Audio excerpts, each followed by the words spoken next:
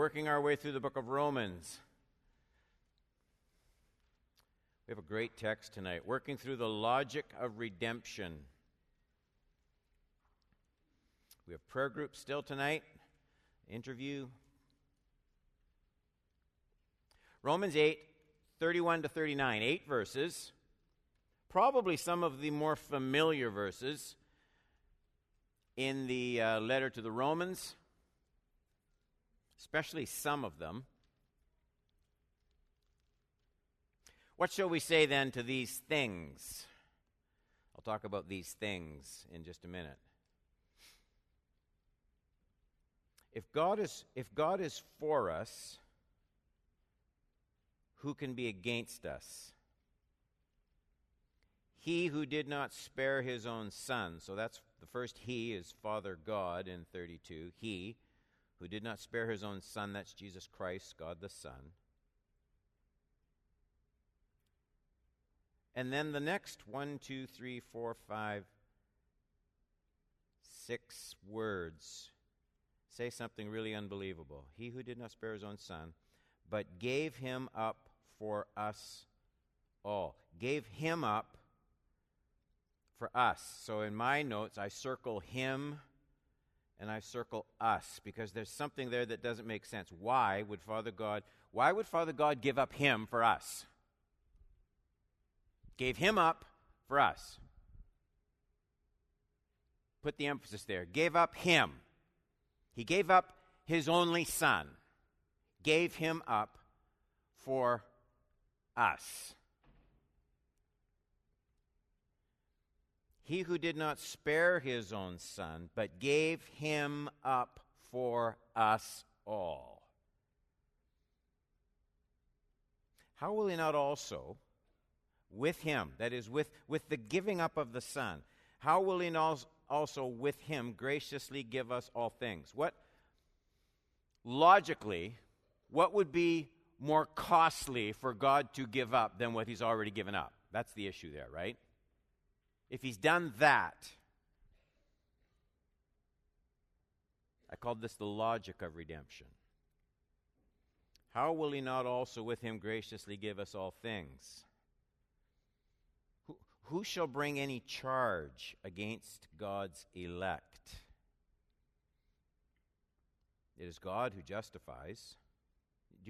Are you going higher up? You going over his head?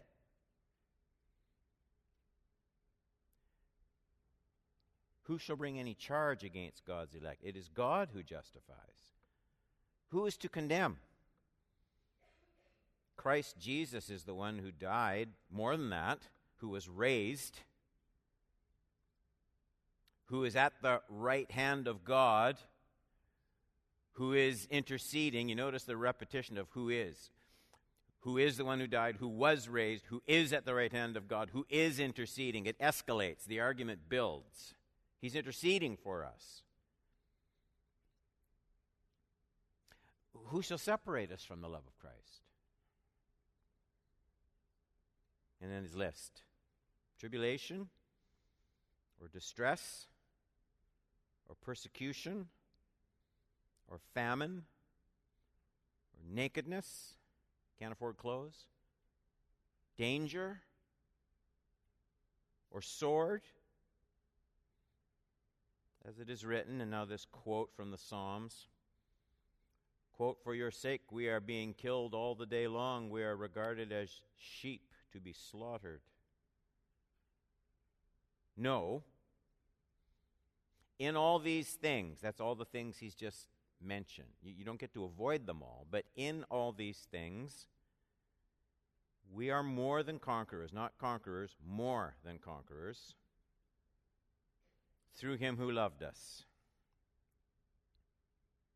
For I'm sure, it's nice when you can be sure of something, isn't it?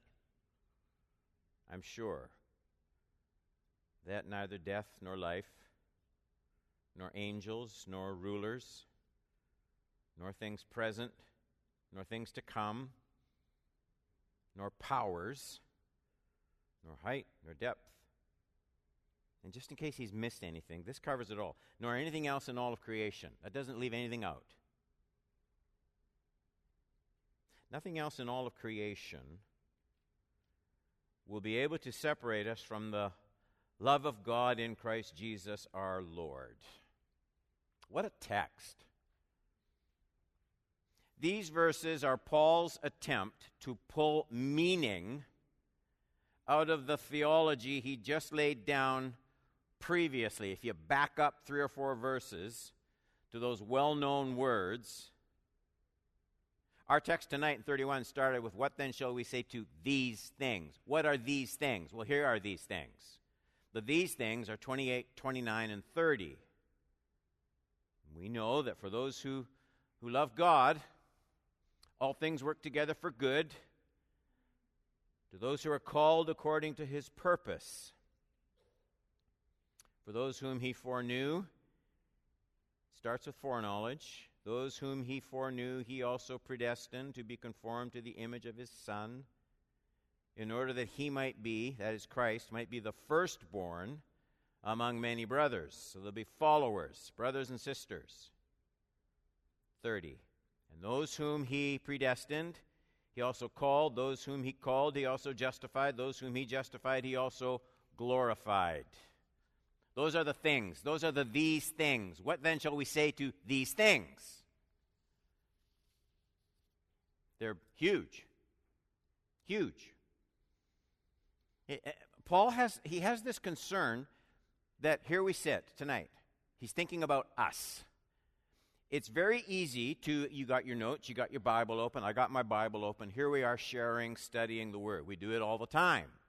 That he's concerned that we can come to the place where we just know the facts that are there in the text without knowing the meaning and the application of those facts to our lives. So it becomes theological data, but we don't see life through these things.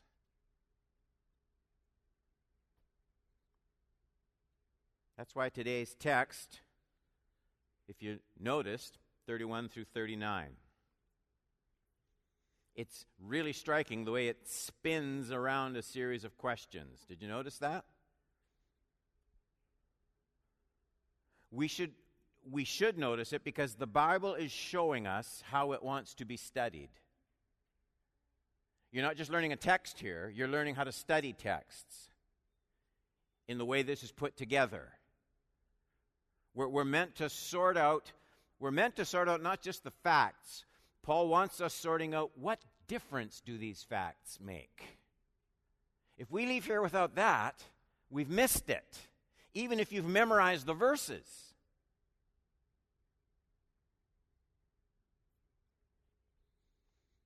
We're meant to sort out the difference it makes that we've been foreknown and predestined and called and justified and glorified through the redeeming work of Christ, God the Son. So what then shall we say? Underline, say to these things, 31. The idea Paul has is we dialogue with truths like this. So we're not just to hear a teaching or hear a sermon. That's why Paul says, what are you going to say? If not out loud, in here. What are you saying about these things as we talk about them tonight? How are you processing them? What shall we say? And he indicates just in those words that there's supposed to be a dialogue with truths like this. You say something back regarding the work Christ has done. It's not just knowledge that Paul is after. These ideas are too big just to be slotted and cataloged in your cranium. How shall we talk to ourselves?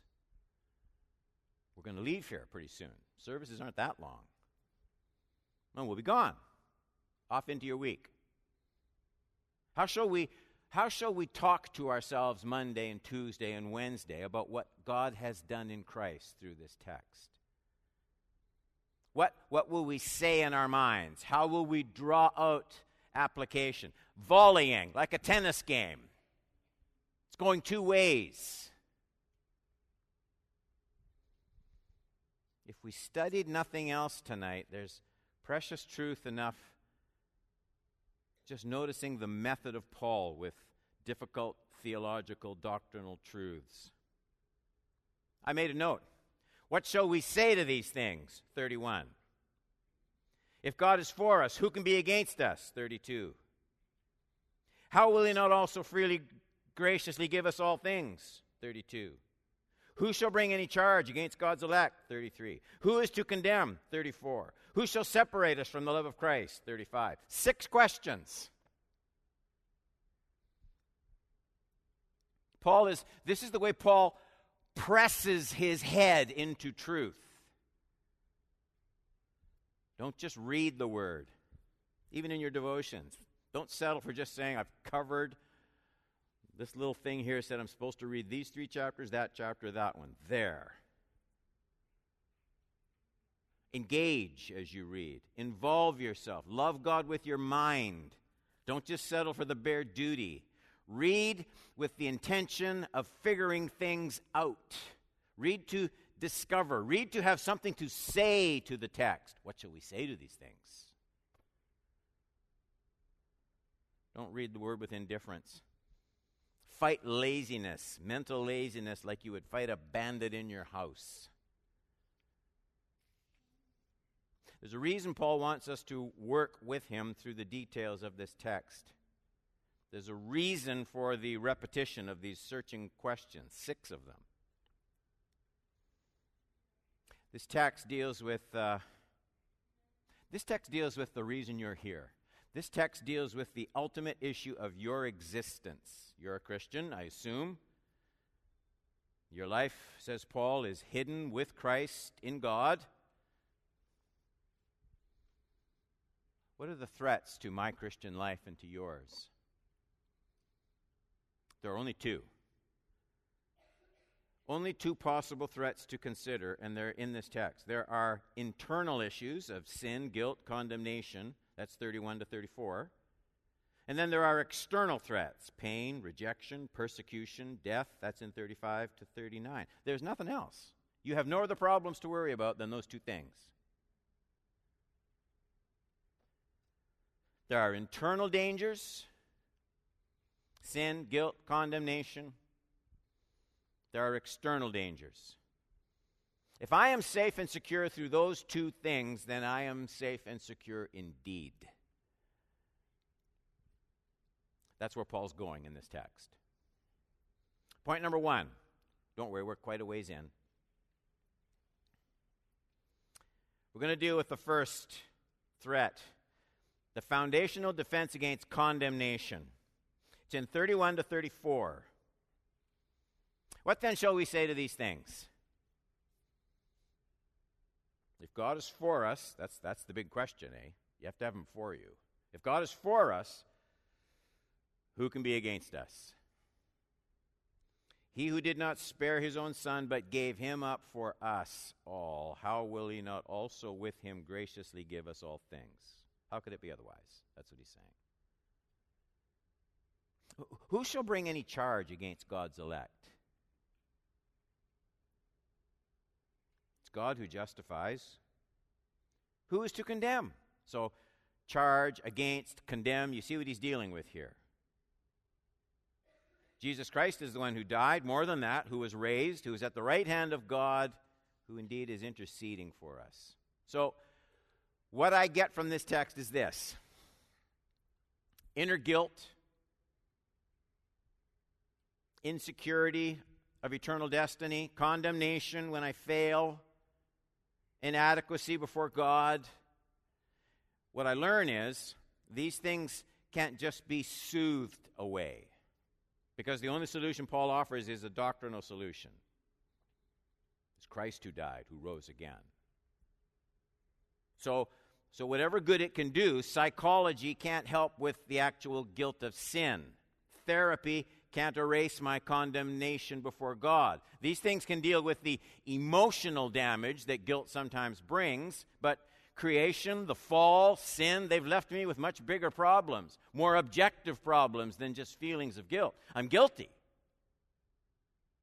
Eternally so.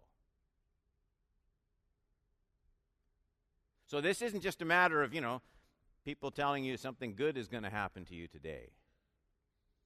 It takes more than just listening to your breathing or getting in touch with your heartbeat.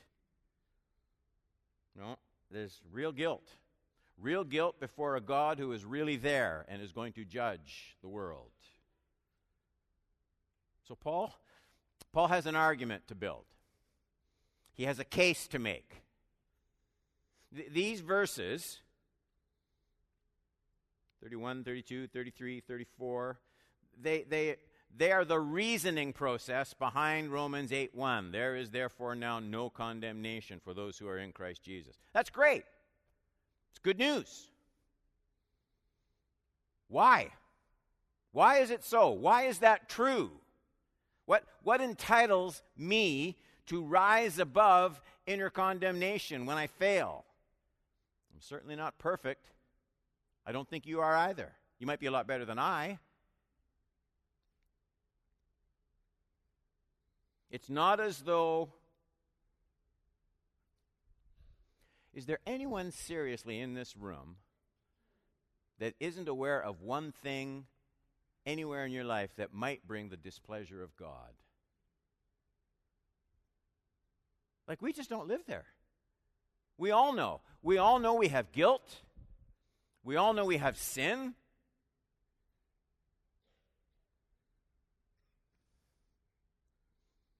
It's not as though we aren't aware of anything we've said or done or thought that isn't worthy of God's displeasure. If we're not under condemnation anymore, why aren't we? And the reason we're not under condemnation is the heart of the first part of this text. Paul puts it in general terms first. Last part of 31. If God is for us, who can be against us? And you'll notice the verbal play, right? For and against. If God is for us, who can be against us? So no condemnation can stand against us. That's his argument, because God is for us. Okay, that's good too, but how is he for us? How do I know it? Is God for us the way a mother is for her child's junior baseball team when she sees him come up to bat and she's sitting in the bleachers? Come on, Johnny! Is that how he's for us? Wishing us well? You can do it. Is he for us in the sense of wishing us his best? Is he for us in the sense that he's just really, really loving and he just really loves us? How is he for us? And here's my point. If you're relying on any of those examples I just gave you, you're never going to be free of condemnation. God isn't for us in any of the senses that I've just painted. None of those alone, nor all of them combined, would solve the problem of condemnation and guilt for sin. That's why Paul probes a little further. He who did not spare his own son, but gave him up for us all. See it in 32? How will he not also, with him, graciously give us all things? So now we have details. God is for us. God is for us in a way that is somehow tied to not sparing his own son, but giving him up for us all. So God is not for us just in some general sense of trying to forget about our sins because it's his nature to be pleasant and nice. It's not as though God were just loving, so everything's going to pan out okay. There's all sorts of Christians who believe that. All sorts. And it's not that we're all just God's children and he's not going to let anything bad happen to us. Paul goes way deeper here. I hope I can make you see it. He says God is for us. I'm going to try and say it in a way that sticks in your head. God is for Don Horban, it would be blasphemous to say it if it weren't in the text. Put your name there. God is for Don Horban by being against someone else. We know he's for us because he did not spare his own son, 32, it's right there, but gave him up for us all. That's central. So there is now no condemnation for us because here's why. Here's why. God is for Don Horban because he was against someone else. And the someone else was his own son. He gave him up for us all.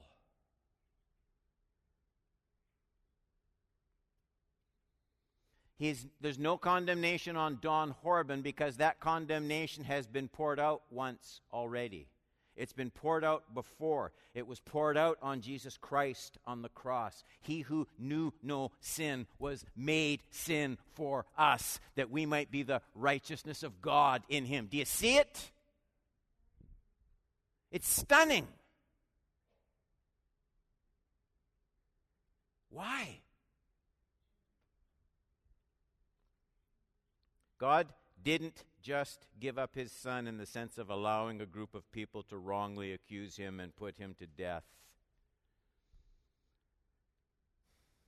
That's not seeing and saying anywhere near enough. Brian Zahn says that. God wasn't involved in the death of Jesus. He says that. It was the Roman soldiers and the Jewish leaders. God had nothing to do with Jesus dying on the cross. That's a horrible thing to say.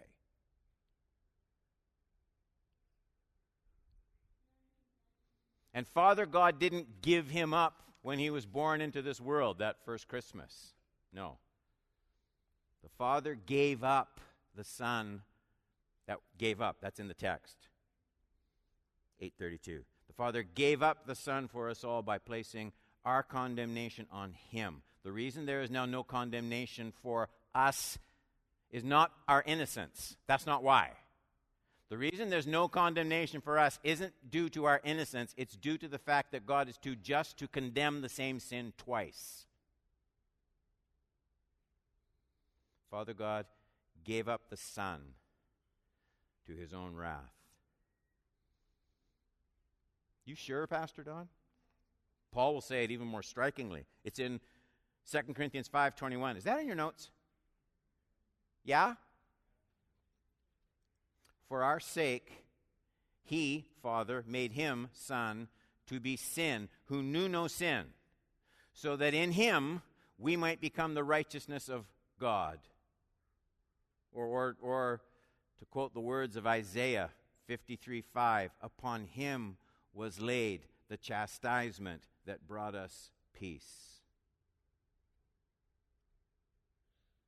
I kick myself. I preach sermons on Isaiah 53. I read it all the time. And we read words like that so frequently, we don't think to ask the obvious question. We don't read those words as Paul encouraged by asking, what are we going to say about these things? What shall we say? Well, the obvious question we should say to Isaiah is, why in the world would Jesus, God's only Son, need to be chastised? What did he do that was so wrong? What did Father God see in him that merited condemning? And Isaiah the prophet would say, no, that's not it at all. He was wounded, 52, for our transgressions. He was crushed for our iniquities. Paul pulls the argument further, 33, 34. He's still dealing with that first enemy, the internal condemnation, guilt. 33, 34. So who shall bring any charge against God's elect? It's God who justifies. This is his plan. You going to tell him he can't do that? It is God who justifies. Who is to condemn? Jesus Christ is the one who died. More than that, who was raised, who is at the right hand of God, who indeed is interceding for us. Note that first question carefully. Who shall bring any charge against God's elect? And then 33, it is God who justifies. God's the creator, right? God's the creator of all. Anyone who might stand to bring a charge against us will have to be one of God's creatures, even Satan himself, created being. We are his elect in Christ. No other creature in all creation is powerful enough to sustain a charge against those whom the Creator has justified. But there's more. Who is to condemn? 34. Jesus Christ is the one who died. More than that, who was raised, who is at the right hand of God, who indeed is interceding. And I'm fascinated by the way Paul specifically makes reference now to Christ Jesus, the one who died, was raised, and is interceding. And the reason, let me tell you what I think. The reason Paul ties my freedom, not just to the fact God is the Creator, who's going to bring a charge against God's elect, that's a strong enough argument.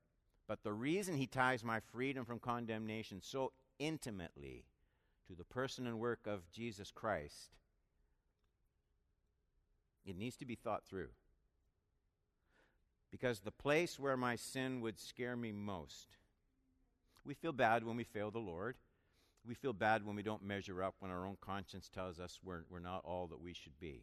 Okay? So everybody carries around some of that. But the place where we will feel most guilty for our sin will be when we stand before the throne of God. That's my feeling. I can live with my guilt in front of you, maybe. But standing before the throne of God,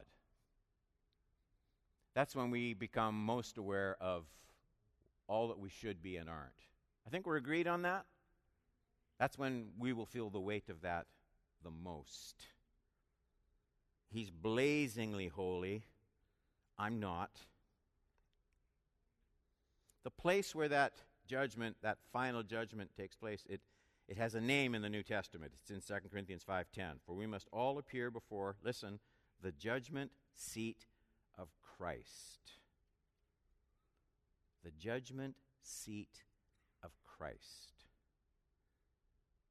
Think about that for a minute. It's the judgment seat of the one who already bore my sins and my condemnation in his death. That's the one you stand before. It's the judgment seat of the one who rose from the dead. And it's the judgment seat of one who, from the moment of his ascension on, the judgment seat of the one whose presence in eternity has been full-time engaged, interceding for us.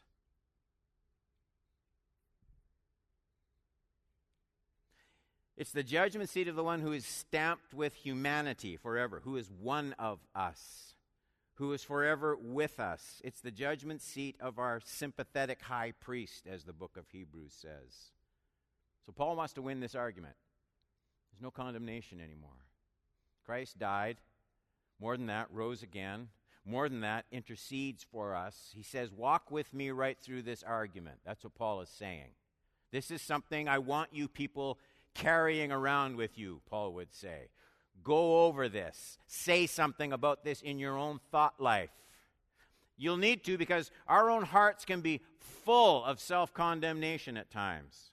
1 John 3:20, whenever our heart condemns us, God is greater than our hearts. And he knows everything. For any condemnation to stand against me in Christ, some creature made by the power of the Creator has to stand up and prove Jesus Christ is a fraud and that his intercession is ineffective. And that'll never happen. That'll never happen. All right, that's the first part. That was the longer part. External circumstances. Inward guilt, condemnation, sin, how that's dealt with, the logic of it. Rehearse this in your mind all the time, because your own heart needs to be reminded. It forgets how secure we are in Christ. Secondly, external circumstances can't undo what Jesus Christ, God the Son, has accomplished. So he moves on, 35. Who will separate us from the love of Christ? Tribulation, distress, persecution, famine, nakedness, danger, or sword. As it is written, for your sake we are being killed all the day long. We are regarded as sheep to be slaughtered. No, now this is Paul again. In all these things, we are more than conquerors through him who loved us. For I'm sure, persuaded in the old King James, I'm sure that neither death nor life, nor angels, nor rulers, nor things present, nor things to come, nor powers, nor height, nor depth, nor anything else in all creation will be able to separate us from the love of God in Christ Jesus our Lord. So Paul moves on now from the internal enemy of guilt, sin, condemnation, to external enemies, too many to number, too many to list, that face God's elect in this present world. We need that kind of reminder, don't we? I mean, the Christian faith isn't pretend. It's not a fairy tale. There's not a gospel in the New Testament that starts with the words, once upon a time. There's no shortage of enemies that march on our lives here. No shortage of enemies. That's why Paul quotes the words of the psalmist. The words from Psalm 44:22.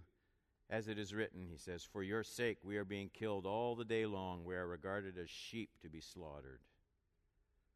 Paul quotes them to show that this has been the experience of Christians down through the centuries. All the apostles, virtually. No Christian is to think because God loves him or her that trials and difficulties won't come. There's always been a cost to following Christ.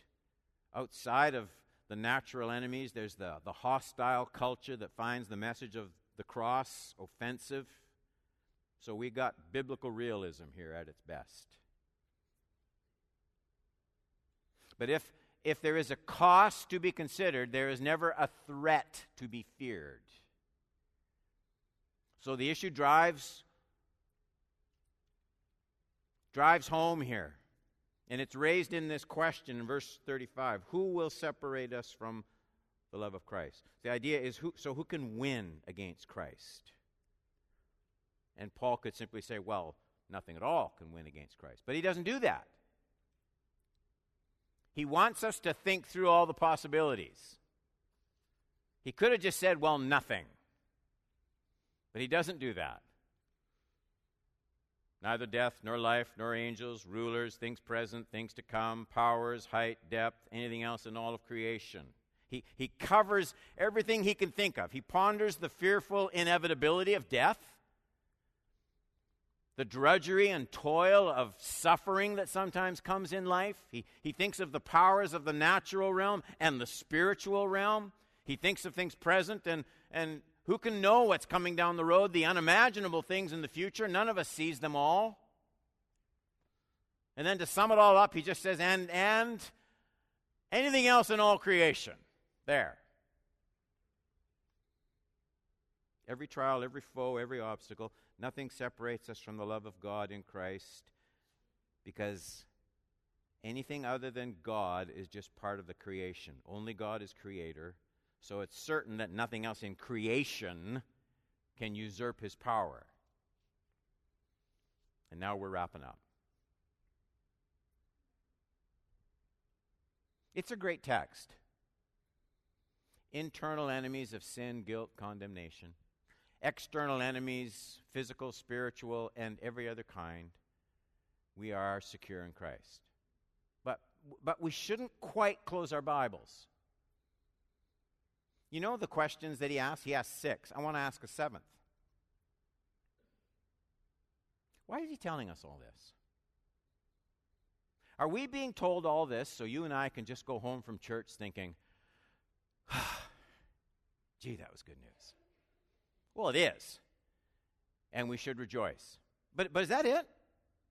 Is that what's on Paul's mind? What's his purpose?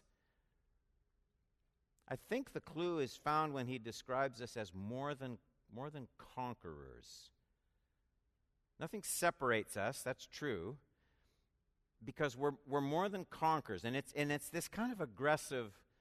I think of a military conquer, don't you? Conqueror it's that kind of word. It's got some momentum. It's got some force to it. Here's what I think. I think Paul is telling me and telling you that ultimately we are completely secure in Christ Jesus. And the reason he's telling us that is to give us courage, but not just courage to feel good. I think the design of these verses is to give us such security in Christ. Listen to me, everyone in this room. The design of these verses is to give us such security in Christ that we will gladly risk everything to extend the kingdom. There's a safety net. You can give your life away. You can do outrageously risky things for Christ because ultimately you can't lose. You don't have to secure your life around your RSPs and your pension and how much money you've got socked away for retirement. You can go boldly where no one has gone before with the gospel of Jesus Christ because you're more than conqueror and you cannot lose.